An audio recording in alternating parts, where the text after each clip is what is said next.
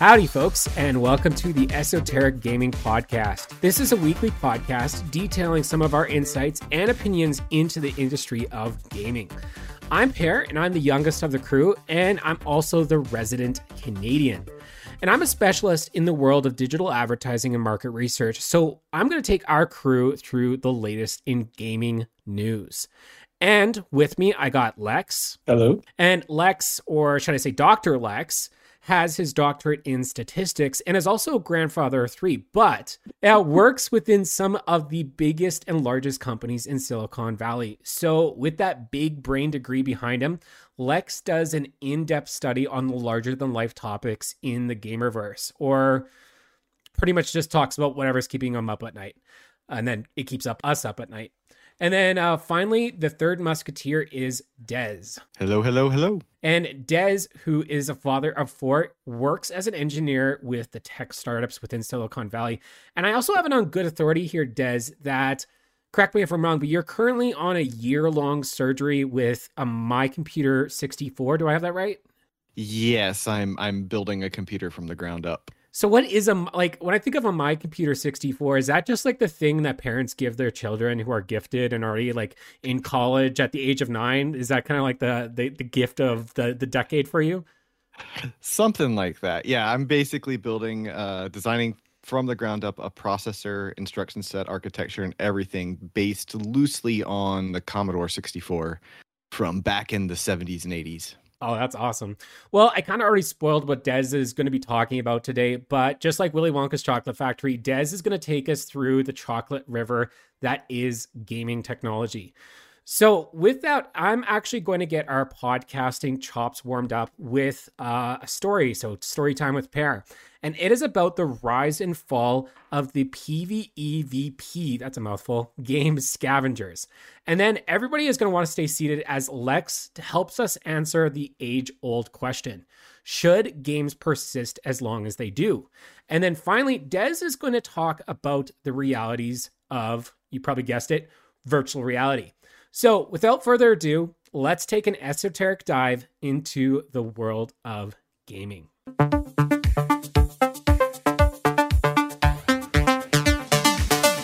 All right, so the news coverage that I have today, and it's kind of a little bit of old news, but it's still extremely fascinating. And, I got thinking a lot about it. So for those that don't know, there was a PvEVP game that came out back in the 1st of May of 2021. Now, it's funny because I actually thought it was a battle royale, but it sort of is because the PvE or PvP element is there, right? But this game is called Scavengers. So Des and Lex, have you guys heard or played this game? I've not played it. I did look it up just to kind of understand, but I've not played it. So I gotta ask: is this PvE thing? Is this like big dinosaurs show up and kill everybody in the middle of the fighting? It sort of is. Yeah, it is that. Think like Mothmen, like big, massive alien creatures. Yeah. That's kind of the general gist of the E element of PvE. And essentially you get I'll call it in layman's terms, like flux, essentially. And then there was a buying element. So instead of looting things, you bought things from the various vendors around the map. So do the players, I gotta ask this, I'm curious, do they, in practice, would they often they'd be killing each other and then they would agree that the aliens have shown up and now they got to go fight the common enemy? No, it was sort of more the players were the enemies as well. So you'd be fighting, so what would happen essentially? And I played this game and it was an inventive game. It really was. So you're dropped on a map, right? And it's sort of like an extraction shooter similar to the Cycle or Tarkov, where essentially what you would do is you would go to a level 1 zone. And in this level 1 zone, there'd be level 1 PvE element, enemies there, right? And there'd be also loot, right? And then what you want to do, though, is you'd start there and then work your way to tier 3 level zones where there'd be massive monsters. But it also encouraged those team fights, right? Because everybody is swarm, so the players are working their way towards these bigger and bigger areas, right? So that's the general premise of the game. But get this, so on May 6th, so the game came out on May 1st, but on May 6th, and this is of the year 2021, so this is last year, only 6 days after it released, it was reported that over 500,000 players had played Scavengers, which, consider this for a second. Like, this is quite an unknown studio. Like, this is you could almost call this an indie game to some degree. And over 500,000 players had now played Scavengers, which is pretty insane to think about it, considering also the fact that, you know, it fell in line with the battle royale genre to some degree. Like, it could be argued that everybody thought it was another battle royale clone out there, right? That's pretty amazing. Yeah, yeah. And so the thing though is between then and now, what happened? Because essentially Scavengers has been in its release cycle for about 2 years, or just under 2 years. And suffice it to say, not terrible amounts of things happened, which is really unfortunate. You see, let's rewind the clock here a little bit back. So the year is 2018. And Josh Holmes, who is actually the founder and CEO of the company that made the game, is called Midwinter Entertainment. So that's the first character we have in this little story here. And they released this trailer back in the year of 2018. And it was essentially like, yeah, we're building this game. It's going to be radical. It's going to be cool. And it's going to be called Scavengers, right? It's this game where you survive against like alien creatures, but also the elements. There was kind of this like think like a forest in like the middle of winter kind of survival game, right? So think like Icarus First Cohort or something like that, right? And it became clear also that here's another thing that was very clear throughout that trailer, and you could go watch it. It was that idea that they were very much about like, okay, we're not big into the indie, or not big into the AAA, right? Like, we want to be an indie studio. We want to do our own like indie projects. And they actually, it's funny, at the very end of their trailer, they're like, there's been a word that's like kind of brought us together, and that's like togetherness. And it's kind of like this, like, we really want to kind of go against the curve here with in terms of AAA stuff. Now, here's the interesting thing about this though, is that they actually had massive AAA chops coming from Halo 5. So Josh Holmes, that guy I mentioned earlier, who was the CEO and founder of the company, he at one point actually was the studio head of 343 Industries. So he was like the head honcho that made Halo 5, essentially. So this is not an indie company, even though it is in the sense of like indie resources, right? So you have less manpower, obviously, like, you know, less money available to you. So does it play like a AAA title or a high-end game, or does it feel like an indie game? No, it did. It felt like a AAA. It really did to some degree, because it was inventive, right? Like, it was. It's kind of what Cycle is today, like the Cycle, if you're familiar with that game. Are you guys familiar with the Cycle? I am not. No. So the Cycle is like an extraction. It's more of what it touts itself as more of an extraction shooter. So you're familiar with like extraction shooters, right? Yes. Yeah. Don't say no. It's like, I'm done at the Valheim level. So for those this is where my age is a problem. Grandpas have terrible reflexes and generally don't say that. So for those that are listening that don't know what an extraction shooter is, essentially what it is the first game that I would say that kind of, it may have not been the first to market, but it was maybe the first to kind of make the market, if that makes sense. You know how like perception sometimes overrules reality, and that was Tarkov. Yeah. So Escape from Tarkov was the very first extraction shooter genre game. Now, so the interesting thing is during this time though, there actually was, so I just want to keep some of the timelines clear here. So 2018 is when this game was first announced, and then 2021 is when this game was released. So this game was in release like from concept to kind of like pushing the game out to the general public. It was around 5 years that this game was in development, and it showed, because you mentioned, Des, you asked if this game played like a AAA, and you know what it felt like? It felt like they used a lot of, and I don't actually know, it just felt like, I'm not saying they did, but like it felt like they used some of the kind of like feel from Fortnite. Like, so your character was a third person perspective, like looking down, so it was a third person shooter, so it wasn't an FPS, it was a third person shooter, and it kind of felt a little bit Fortnite-y to some degree. But here's where it gets really, really interesting. And this is why I wanted to bring up the story, because during this time, there was actually a second character that came onto the scene. And this character actually became the main character, essentially. And this character was a company by the name of Improbable. All right. So keep this in mind that 2018 is when they announced, when Midwinter Entertainment announced the game. And then in 2019, actually, and so this, according to Crunchbase here, it was September 12th of 2019, Improbable acquires Scavengers developer Midwinter Entertainment. So Improbable bought Midwinter, essentially, sight unseen. Now, here's where it gets a little bit interesting. This wasn't their first foray, but there was actually an article I was reading, and I really should bring up that article. It was by Forbes, I believe, where it was an interview of the CEO kind of talking a little bit about his vision for the future, because the CEO of Improbable, sorry, I'm speaking of the CEO of Improbable, he actually wrote a book, and I can probably bring it up here. So essentially, it was made by like these guys that met in Cambridge, so Cambridge University. And yeah, this guy's name is Herman. I don't want to butcher it, but Narula. And he's published a book, and it's actually pretty interesting. I'll read you the title, and you tell me what you think. So Herman Narula, he published a book called, get ready, Virtual Society: The Metaverse and New Frontiers into the Human Experience.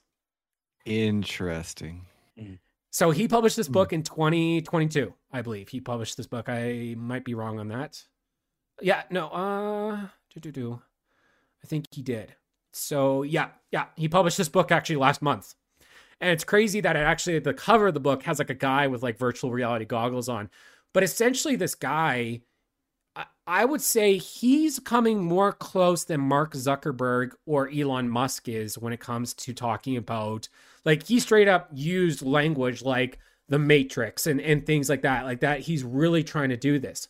Because here's the thing that's kind of interesting about Improbable versus everything else. So, like I said, Midwinter was bought out by Improbable. But this wasn't Improbable's first acquisition, actually. So what happened essentially was that there was another game being published at the time, not published, sorry, but being kind of using the tech of Improbable, and it was called Worlds Adrift. Now, here's where it gets super fascinating. So Worlds Adrift was made by a company called Bossa Studios. The tech behind what they were doing was literally super radical. Like, we're talking next level stuff. Like everything, like the big thing that they said was that everything was simulated. So that means that they could have had everything. So like simulation of day and night cycles. And it also was inhabited by millions of complex entities in a real-time environment. Like they were talking. So this game essentially was a multiplayer, massively multiplayer game about like airship battles. That's essentially the game. But then all of a sudden, you have this like scenario where like the entire ecosystem of this game is being simulated in real time using this technology that Improbable calls the spatial OS. Okay. That's a pretty hefty load. Well, here's where it gets really interesting is it's the like fact, a little much, honestly. It's like, why go to that level? Like, what do you get from it? well, so spatial OS is really interesting because essentially in layman's terms, if I understand the little pretty picture, I looked at pretty pictures, guys. I didn't listen to the scholarly journal papers that are written about the subject, but these guys are really smart. But essentially what it is instead of like a server, so instead of a server housing like a game map, right? And like all the players and like there might be like, you know how Prosperous Universe, the game that we all play, comes from like there's a node for this and a node for that and a node for this. Essentially what they're doing is they're taking like, so if there's a server that is dedicated to the map of the game, of the massively multiplayer online game, they're taking that one server and pretty much making it cloud-based, essentially, so that all these servers are communicating in real time extremely quickly. And you get get ready. You get, get ready, Lex. You get quantum leaps in terms of technology with regards to video game processing power and jazz like this. Now, if you think like, okay, that's cool. So essentially, get this. So Worlds Adrift, okay, back to story. Worlds Adrift was canceled. But you might be like, oh wow, like that's sad. But it was canceled not because of Spatial OS. It was canceled because of all the other game dev problems that happened, such as lack of content, right?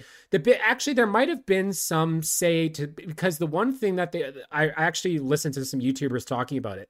And essentially they said that Worlds Adrift was a fantastic game. Like the gameplay loop was really poor, but the gameplay itself was fantastic. People enjoyed the airship battles. You could grapple. It was like floating islands. Think floating islands. This was what the map was. Floating islands, and you grapple one island to the next. You're like pirates and all this jazz, right? And it was a lot of fun. So much so that the game got canned, right? But there's a community developing a game called Voids Adrift now, which is they're trying to revive the game back to its original glory. But the biggest issue is that Worlds Adrift, essentially, to the conclusion that many people came to, was that the fact that instead of like features, so instead of like delivering on features, they had to fix a whole bunch of bugs. So they were bug fixing for the first bit, and it essentially was too late, too little, too late, essentially for this company, and essentially it got canceled. But it is really interesting. Now here's where we keep the story going. Now, let's fast forward to, I believe, let's not fast forward. Let's keep in the same year. So 2019, there's a game called, and I've never heard of this, but there's a game called Maverick's Proving Grounds, okay? And it's a battle royale. It is a battle royale in the true bluest sense. But I want you guys to take a guess. How many players do you think, based on the Spatial OS technology, because this is what they were using, Maverick's Proving Ground could have? So how many players in a server do you think they could have for this battle royale? Give a guess. 4,000 or 5,000 maybe. You're bang on. 1,000 players per a round that you could have in Maverick's Proving Grounds. Do you know what happened to it? Canceled. It got canceled. So is anybody buying the underlying technology? Here's where we sound like there's ready. Nothing there, but they got this technology that's supposed to be great, right? So get ready for this. And I got a quote here. I got a quote I'm going to read here. In 2016, Improbable won a multi-year. So this is the Spatial OS Improbable won a multi-year contract with the U.S. Army to provide wargaming simulations. And then you keep going down the rabbit hole, essentially, of figuring this stuff. So it gets to the point where in October of 2022, they had a valuation of over $3 billion. And essentially, so this is kind of a little quote for you guys. So quote, Improbable develops large-scale real-life simulation platforms for governments and defense, including the U.S. Department of Defense and the U.K. Ministry of Defense. It's software. So the game's a sideshow.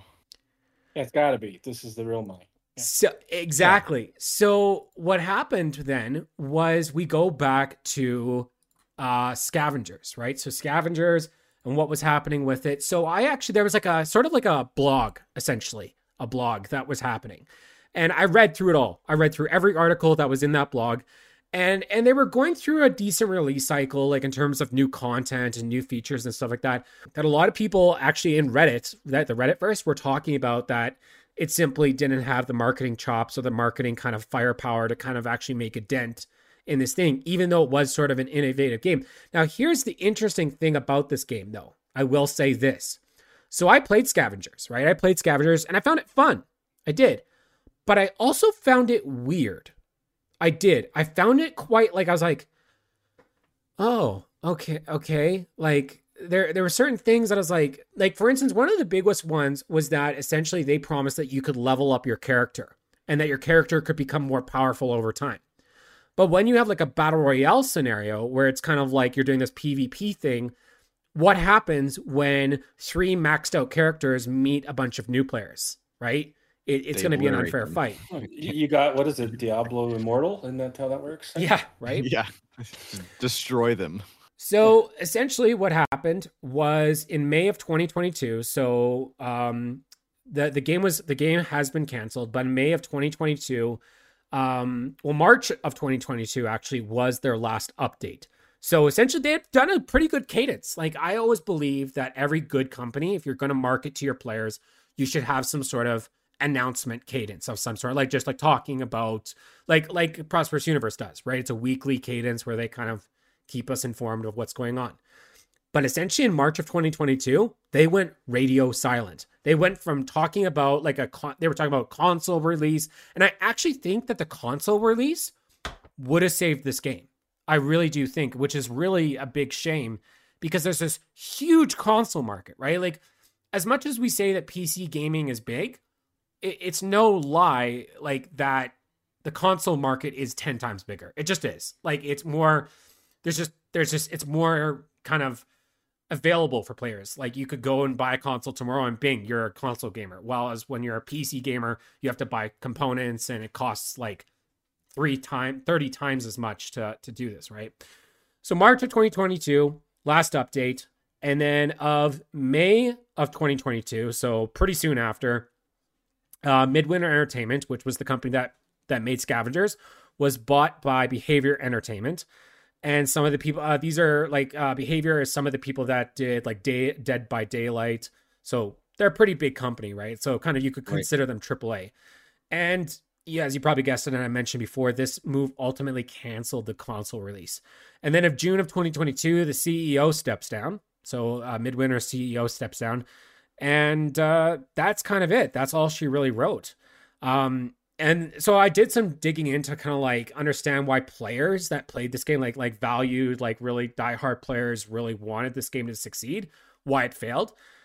And one of the biggest ones was cheaters. They just couldn't figure out the cheating problem, that they had these massive amounts of cheaters in this game happen.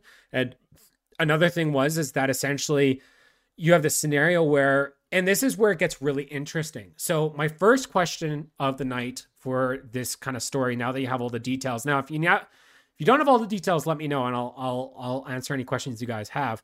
But so the first question is, do you guys think that Midwinter's Entertainment's size had an issue? Because here's the one thing that they kind of talked about what in that trailer was they were talking about that they're an indie studio, that they can turn faster, right? That they can maneuver faster, like if they can respond to players' kind of comments, right? And one of the biggest things that players said ruined the game for them was essentially the devs early on did this like balancing tweak that essentially ruined the game completely.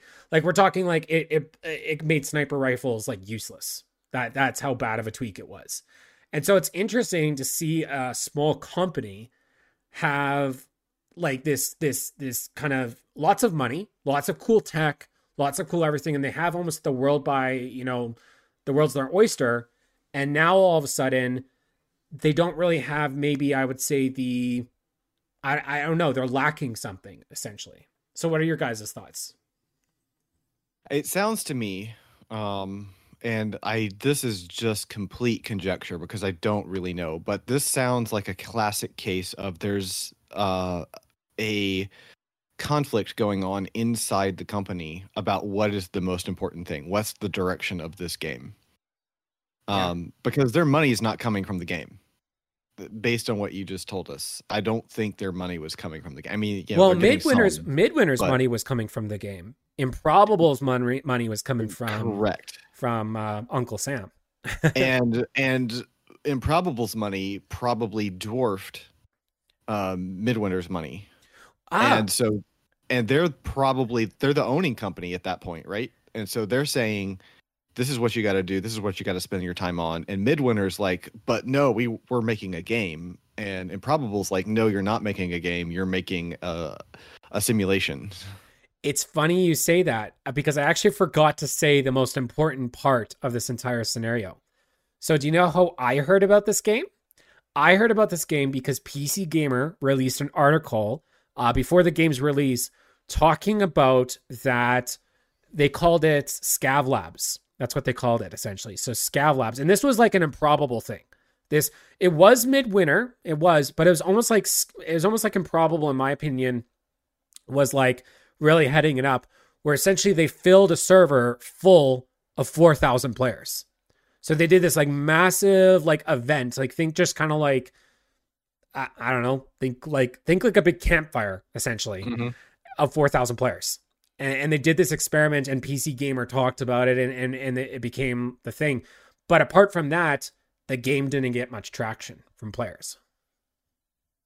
Yeah, and I mean, 4,000 players in a server is an interesting technical feat. Like that's really challenging. Yeah. I admire that for sure. But 4,000 players in a game isn't very interesting from a gameplay perspective. Like, what are you gonna do? Yeah. Well, That's just chaos. Yeah, that barely works on those games where it's like really big world and lots of players. Part of the problem is that you can't stand out in that world unless you've got a ton of, unless you're really, really skilled, or you got a ton of money in games, you can do that. I get the appeal, but the appeal is not. I think they heavily overestimate how much people want to be on games with lots and lots of other players, because it just makes it harder and harder for you to achieve your goal. you're right. Yeah, you can just get random beat from somebody who happened as because if you're trying to keep track of where you're not going to have to keep track of 4,000 players all at once, but 4,000 players, people can come from all over the place at any moment, and you're done. It's like it feels very luck driven when there's that many players in the game. And there's a phenomenon I've never forgot. There's always some company that wants to create a true, winner take all PvP. When you lose everything game. Those games don't last because every person who plays them imagines that they are going to be Conan the Barbarian and they're going to rule, the kingdom. And it turns out that they end up getting slaughtered by some random guy. There's only one king of the kingdom, right? And you're not it. And so what people imagine that they're going to do and how fun it's going to be, the reality is none of us want to play the lowest level slave in the group get beat on every day, right? That's there's a reason why we don't have games out there. Play the slave who spends the entire game doing exactly what they're told. Nobody enjoys that. And yeah. yeah, and so it sounds to me like they were solving a really, really hard, fun technical challenge by getting 4,000 people on this server, but they spent a lot of effort on something that wasn't going to make the game money. Now, for the parent company, that maybe that did make them money, because I could see in writing simulations for the military why you would want to be able to support 4,000 people in a server. End of the day, that technology is far more important than the game. It just sounds to me like game sounds fun, sounds great. Frankly, there's 5 other versions of that. I don't know how you stand out. And having large numbers of players, that's actually useful in certain contexts, but not in battle royale type context. It's. I mean, I used to play Planet Side. I enjoyed that. You had tons of players. Planet fighting. Side, yes, That was a lot of fun. I mean, That it really was. was. But yeah, you're just one guy doing something, right? And the reality is this: the whole of Planet Side, they had this giant map and all this going on. People just went to one place and just slugged it out in a big chaotic battlefield. And as much as I enjoyed it, and I did enjoy it, there's a limit to how big an audience you're gonna have, how many people are gonna play that kind of game. So you kind of either have to just immediately win and become the next hot thing, or you're done. Yeah. And if you look at the battle royales that have been successful, the map is actually pretty small. Like if you think about it, the map is small. It's, I don't know, a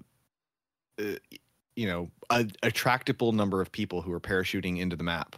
You can kind of keep track. You can see the counter as they die, and so like you can grasp what's going on almost in the entirety of what's going on in that world. With 4,000 players, there's absolutely no way you can do that. Well, and I think the big thing here to keep in mind is the fact that, like, Narula, who is the CEO of Improbable, he has bigger fish to fry, right? And actually, that I found that article, it wasn't Forbes, it was Wired that I read. And here's a quote that one of the headlines of the quote, get this. Before it, which is Improbable, wanted to build the Matrix, Improbable wanted to make a game. So right there, it's showing that, yeah, because it goes on further to talk about that they want to make these massive, massive simulations, right? Just absolutely gigantic. And, one of the things that they were doing was actually simulating the city of Cambridge. So they were doing this like massive simulation of pedestrians, traffic, to see, essentially what can be done in terms of simulation technology behind the scenes, right? So you have this scenario where it's like we can build these cool games, essentially. We can, buy these companies to do that. But I think that when it's kind of like when rubber hits the road, you have this scenario where it's like, okay, like, are you actually bringing us like Uncle Sam money, right? Like, I think one of the big things that often happens in the business world, unfortunately, and I see this because you guys have Shark Tank in America. In Canada, here we have Dragon's Den. So I don't know if you guys knew that, but I did not. I actually love Dragon's Den more than I did. Yeah. Yeah. Anywho, so but you'll see oftentimes in Shark Tank or Dragon's Den, I watch both, that you have these companies that like quote figures, right? Like they search up like a makeup company, for instance. A makeup company will search up like, what percentage of the makeup market, like if we took up 1% of the makeup market, that's like $1 billion, right? It's like, it's a crazy money. It's like, well, yes, but that's 1% of like $1 trillion industry, right? Like, good luck. And so it's interesting when it's like you have especially like mobile games and all these other things, like especially in the mobile game market, where it's like, I don't know what the figure is, like what's the value of the mobile game market. I know a certain person that could probably tell us that figure, but do you want to know the revenue? Well, just the value of it. Well, that's the thing. So, because I actually did look up some of the numbers. Smartphone games, it looks like in 2022 were 91 billion.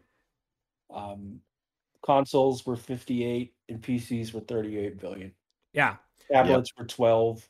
This is sourced Global Games Market Report. So I'm on a website but yeah. So it's big. Now, admittedly, it's the reality of my life that somebody tells me the market's 100 billion, and I'm like, you know what? That's kind of small. You should do bigger. Yeah. But it's clearly, that's the thing I think a lot of people forget about, right? So there's the passion. I want to make a game. You asked about the small studios. Small studios are almost always undercapitalized, and most of them fail. Like, that is the death of most small studios. Great idea, guys working hard, big plans, no money. 1 in 50 survives, and that makes it look like everybody can do it, right? Well, your average capital investor, the person who's got money, they put money into things to get yield. They want to return on their investment, and they're going to look at it and they're going to ask some very basic questions. The Shark Tanks of the world. It's like, I'm going to put 100,000 into it. How much am I going to get back? And that's all they're going to ask. Well, I know we were talking about, a few days ago, so this wasn't before the podcast. I know we were talking about like companies that are mercenaries for hire, right? And now Midwinter has essentially become one. I know that we were kind of talking earlier about that Midwinter is one, but they weren't. They were kind of a company that's like, we split from 343. We got a bunch of Halo 5 AAA chops behind us.